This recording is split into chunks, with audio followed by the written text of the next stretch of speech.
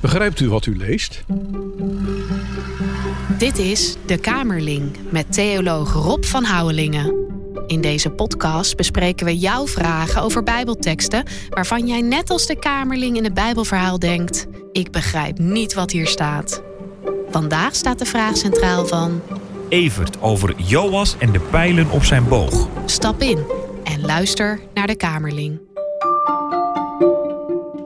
Welkom en leuk dat je luistert. Ik ben Marien Korterink en in deze podcast bespreken we wekelijks een vraag over een bijbeltekst of een bijbelgedeelte. En die vraag die bespreek ik altijd met theoloog Rob van Houwelingen. Fijn dat je er weer bent, Rob. Dankjewel. Deze week een vraag over Joas en de pijlen op zijn boog. Evert vraagt zich af, wat wordt daar eigenlijk mee bedoeld en hoe moeten we dat lezen? Ik pak die tekst er even bij. 2 Koningen 13. En dan staat daar het volgende. Toen Elisa ziek was geworden en op sterven lag, zocht koning Joas van Israël hem op. Huilend riep hij uit: Vader, vader, strijdwagen en een ruiterij van Israël. Elisa zei tegen de koning: haal een boog en pijlen. Toen Joas dat gedaan had, zei Elisa: span de boog. Joas spande de boog en Elisa legde zijn handen over de handen van de koning heen en zei: open het venster dat uitziet naar het oosten.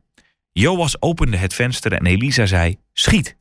De koning schoot een pijl af en Elisa zei: deze pijl is een overwinningsteken van de Heer. Deze pijl betekent de overwinning op Aram. Bij Avek zult u Aram vernietigend verslaan. Daarna zei Elisa: pak uw pijlen. Joas nam de pijlen in zijn hand en Elisa zei tegen de koning: sla met de pijlen op de grond.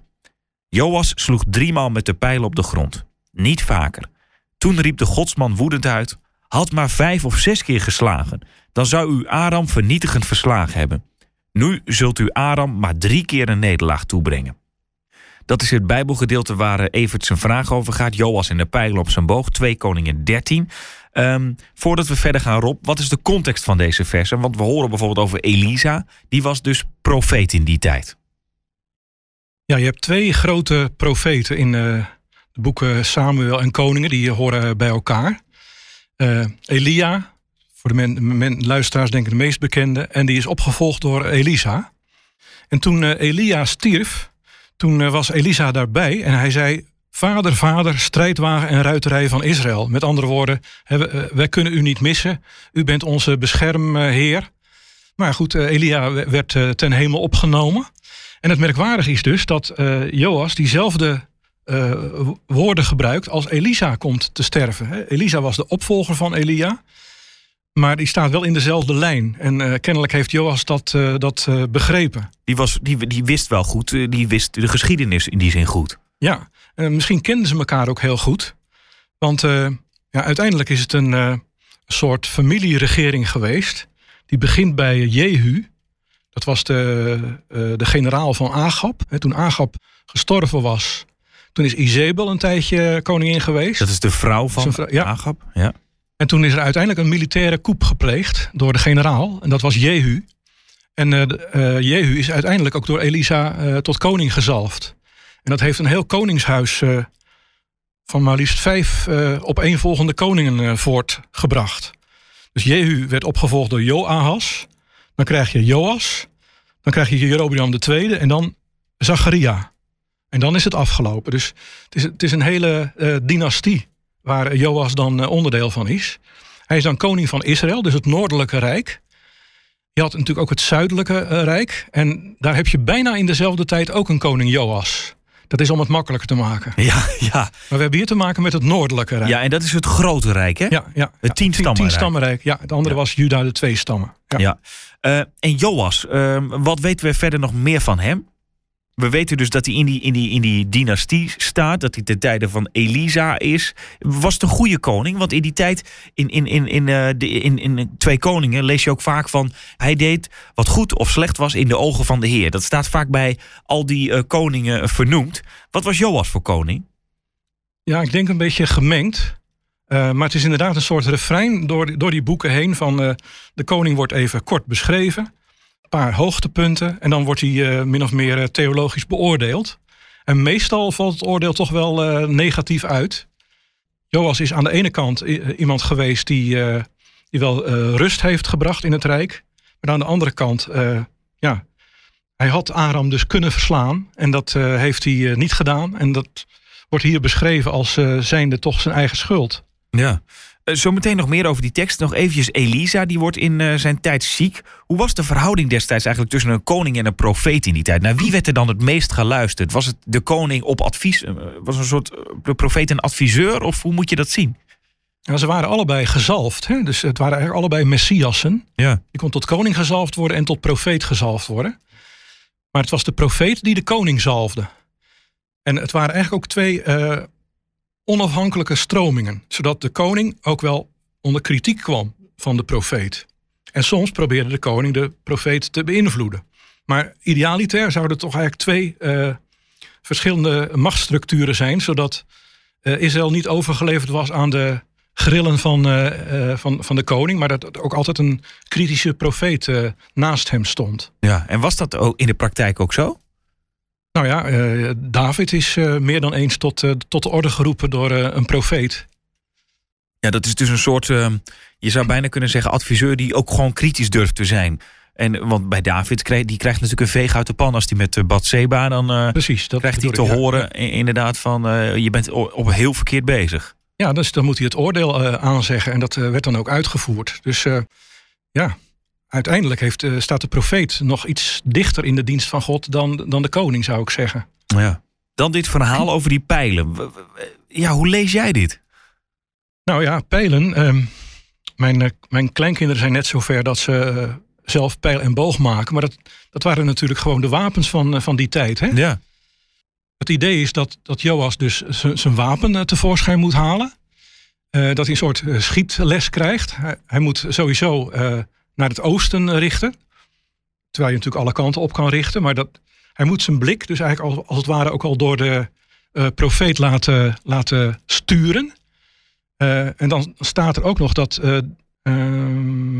Elisa legde zijn handen over de koning heen. Ja. Met andere woorden, Elisa stuurt ook nog weer de pijlrichting en geeft hem als het ware de zegen mee. Ja, het lijkt echt van ze doen dit samen. Ja. Nou, en dan is dus het teken wat Elisa in gedachten heeft, is dat hij met die pijlen op de grond moet slaan. En wat Joas daarvan maakt, dat is, eigenlijk krijg je een beetje het gevoel van, wat is het nou voor een rare bedoeling? Ik mag niet eens echt schieten. Ja, hij heeft al naar buiten geschoten, toch dan 1 keer, denk ik, of niet? Ja. En dan daarna moet hij inderdaad... een soort oefenpijl en dan moet hij op de grond slaan. En hij denkt, ik doe het maar. Maar er spreekt niet echt veel enthousiasme uit. En dat wordt hem dan ook echt kwalijk genomen. Dat hij dus toch te weinig vertrouwen heeft op de Heer. Dat blijkt uit zijn wat onderkoelde reactie. En dan is het gevolg is dan ook weer gemengd. Van hij zal Aram wel verslaan. 3 keer, net zo vaak als hij die pijlen op de grond heeft geslagen. Maar ook niet vaker. Ja. En dan eindigt het hoofdstuk dan ook inderdaad van... Joas heroverde op Ben-Hadad de steden die de vader van Ben-Hadad in de oorlog op Joachas veroverd had.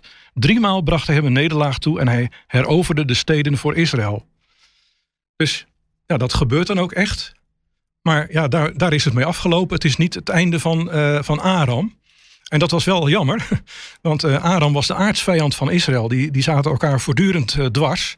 Al in de tijd van Saul had je Aramese benden en Aramese legers. En het is heel jammer, denk ik als lezer dan, dat Joas niet van de kans gebruik heeft gemaakt om eens even definitief met deze kwelgeesten af te rekenen. Ja, en ergens begrijp je Joas natuurlijk ook wel weer. Want ik denk ook van, misschien als hij 5 keer had geslagen, had hij gezegd, had maar 10 keer geslagen. Want dan had je ze echt verslagen. Nu win je maar 5 keer. Ja, 5 of 6 keer, ja. Het gaat er denk ik om dat het toch eigenlijk wel minimaal is. 1 keer, dat is dan wel erg weinig, maar bom. Hij denkt, hij doet een beetje, jij zegt een beetje laconiek. Nou oké, als jij het zo graag wil, dan tik ik wel even 3 keer met mijn ding op de grond. Ja, zo stel ik me dat voor, ja. En als hij dus 5 of 6 keer had gedaan, dan had hij Aram verslagen. Want lezen we verder nog over dat volk Aram daarna? Niet veel. Ik zei al dat voor die tijd was het een behoorlijke kwelgeest van Israël. Historisch gezien zijn ze uiteindelijk opgegaan in de Assyriërs. En dat waren ook geen lievertjes. De Aramese taal is heeft het wel overleefd. Is zelfs een tijd ook rijkstaal geworden. Hè. Er zijn zelfs passages in het Oude Testament die in het Aramees geschreven zijn. En wat ik wel heel interessant vind, is dat als je in het Nieuwe Testament kijkt en je volgt Paulus, die wordt bekeerd op de weg naar Damascus. En dan moet ik even vertellen dat Aram eigenlijk kun je het beste vereenzelvigen met Syrië, ook qua geografie. Nou, Damascus is de hoofdstad van Syrië. Mm-hmm. Daar was de koning Ben-Hadad, woonde daar. Nou, Paulus die wordt juist op de weg naar Damascus in de kraag gegrepen en tot Jezus gebracht. Wat dan in Damascus en dan later ook in de gemeente van Antiochië tot kleine groepjes christenen leidt. Nou, dat is in feite het grondgebied en de cultuur van de vroegere Arameërs. Die dus als volk zijn ondergegaan in de Assyriërs, maar via de taal en via een man als Paulus nog, of een man, hij kwam natuurlijk zelf uit Tarsus. Dat was dan niet het volk van Aram, maar wel dat hij in die contraien juist Jezus heeft ontmoet. Ja, en zo zie je dat zo'n volk dan dus eigenlijk dat het daarmee doorgaat. Maar dit is een bijzondere tekst. Hè? Het is een soort symbolisch, moet je dit toch lezen, denk ik, of niet? Ja, dan ga je natuurlijk weer vragen van wat kunnen wij daar tegenwoordig mee? Ja, dat ga ik zo meteen vragen. Maar is dit echt een symbolische tekst? Nou ja, kijk, profeten die doen heel vaak symbolische dingen. Ja, want je hebt natuurlijk wel vaker... toen deze vraag binnenkwam, zat ik te denken... Je hebt ook met dat gras en de dauw volgens mij... Hè, ik weet niet bij wie dat speelt ook alweer. Gideon was dat. Gideon, ja. Dat is een rechter. En die vraagt dan ook om een teken. Ezekiel heeft het heel erg moeten doen. Hè. Dan moet eerst op de ene zij liggen en dan een hele tijd op de andere zij 90 liggen. Dagen of zo. Hè, dat ik me dat ook al niks bij voor kan stellen. Dan zijn haar afscheren. Nou, dus dat... Is dat dan echt gebeurd of is dat meer symbolisch? Nee, dat zijn wel echt gebeurtenissen. Alleen zonder ondertiteling begrijp je daar niks van. Nee. Maar dat was nou juist het punt. Hè. De profeet die probeerde dan aandacht te trekken. Mensen zouden gaan vragen, waarom doe je dit? En dan heeft hij een mooie gelegenheid om zijn verhaal te doen. En net als bij Jezus, de tekens die hij doet van het koninkrijk zijn niet tekens op zichzelf, maar willen iets duidelijk maken. Nou, zoals hier met die pijlen. Nou, dat zijn wapens. Hoe moet je die gebruiken? Nou ja, altijd met de zegen van de Heer. Met die armen die erop liggen? Ja, precies. En ook altijd dat je je blik laat sturen, in dit geval naar het oosten. Maar dus dat je ook probeert om te kijken waar zit het echte gevaar, de machten van het kwaad. Dan praat ik het al een klein beetje naar onze situatie toe. En dat je er ook enig vertrouwen op mag hebben, dat wat de Heer beloofd heeft, dat als jij daar ook echt op vertrouwt, dat hij dat ook voor jou zal doen. En dat vertrouwen, dat zie je bij Joas totaal niet. En in die zin is hij dus een voorbeeld hoe het niet zou moeten. Maar ook daar staat de Bijbel natuurlijk vol van. Ja. Ik inderdaad wou ook nog vragen, wat kunnen wij leren uit deze tekst? Wat zegt het over nu? Nou, ik zou zeggen, je blikrichting niet focussen op één punt, maar dat flexibel is. Zoals hier gezegd wordt van, kijk naar het oosten. Waar zit het echte gevaar? Het kan wel eens van een heel andere kant komen dan waar je het van verwacht. En in de tweede plaats, nou, wat verwacht je van God? Als je maar weinig van God verwacht, dan komt er ook weinig tot stand. Als je veel van God verwacht, wil dat niet zeggen dat het ook altijd goed gaat. Maar wel dat je soms boven jezelf uit kan stijgen. En ik denk dat God dat heeft willen duidelijk maken aan de hand van deze merkwaardige geschiedenis. Ja, een gebrek aan vertrouwen in God. Ja. En als je dat dan zo probeert te vertalen naar nu, dan denk ik moet dus veel vertrouwen hebben in God. Hoe zou zich dat moeten uiten dan eigenlijk? Veel vertrouwen hebben in God? Nooit kan. Want we hebben het vorige week verwachten. Ja, want we hadden het vorige week natuurlijk over genezen. In die zin kan je misschien ook heel veel vertrouwen op God, zeg maar, dat je denkt, ik geloof echt dat hij iets kan doen. Mm-hmm. Maar dat wordt denk ik weer niet bedoeld per se. Nee, dus het is vertrouwen in God zelf. Dat hij altijd zijn belofte zal houden. Dat hij altijd voor je zal zorgen. Dat hij het beste voor je zoekt. Ook als jouw gebed niet verhoord wordt. Want juist dan komt het aan op vertrouwen, zou ik haast willen zeggen. Hè? Want heel veel mensen zijn geneigd om te zeggen, ja, het werkt niet, dus dan ga ik maar het ergens anders zoeken. Nee, juist dan. Hè? Blijf je dan op God vertrouwen dat hij uiteindelijk het beste met je voor heeft en je ook uiteindelijk op de plaats van bestemming zal brengen. Ja. Gaat het ook over goed luisteren, deze tekst? Naar wat God van je vraagt misschien. Ja, dat vind ik wel een goede aanvulling. Want wij zijn slechte luisteraars. Hè? Dus als je weer even terugbuigt naar Joas, dan dacht hij van ik geloof het wel. Hè? Op de manier van het zal wel. En hij voert dan letterlijk wel uit wat hem gevraagd wordt. Maar als hij wat dieper had doorgeluisterd of misschien nog een vraag had gesteld, dan had hij misschien wat meer kunnen bereiken. Ja. En dat kunnen we onszelf ook wel aanrekenen, dat we slechte luisteraars zijn. Ja, en wat jij ook zegt over die profeet Elisa wil daar vaak wat mee vertellen natuurlijk aan het volk. En daarom doen ze dat soort bijzondere dingen. Maar die krijgt de kans nu bijna niet. Omdat Joas niet meer vraagt van waarom wil je eigenlijk dat ik dit doe? Of dat lezen we in ieder geval niet. Nee, ze kenden elkaar wel heel goed. Nou was natuurlijk de situatie ook wel precair. Want Elisa lag op zijn sterfbed. Dus misschien heeft Joas ook wel haast gehad. En in de emotie van de situatie.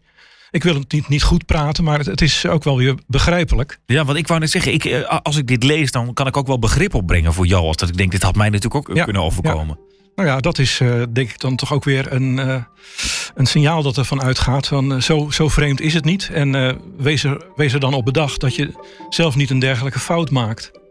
De les voor vandaag. Dankjewel Rob voor deze week. Dit was De Kamerling. Volgende week een vraag over de hel. Graag tot dan.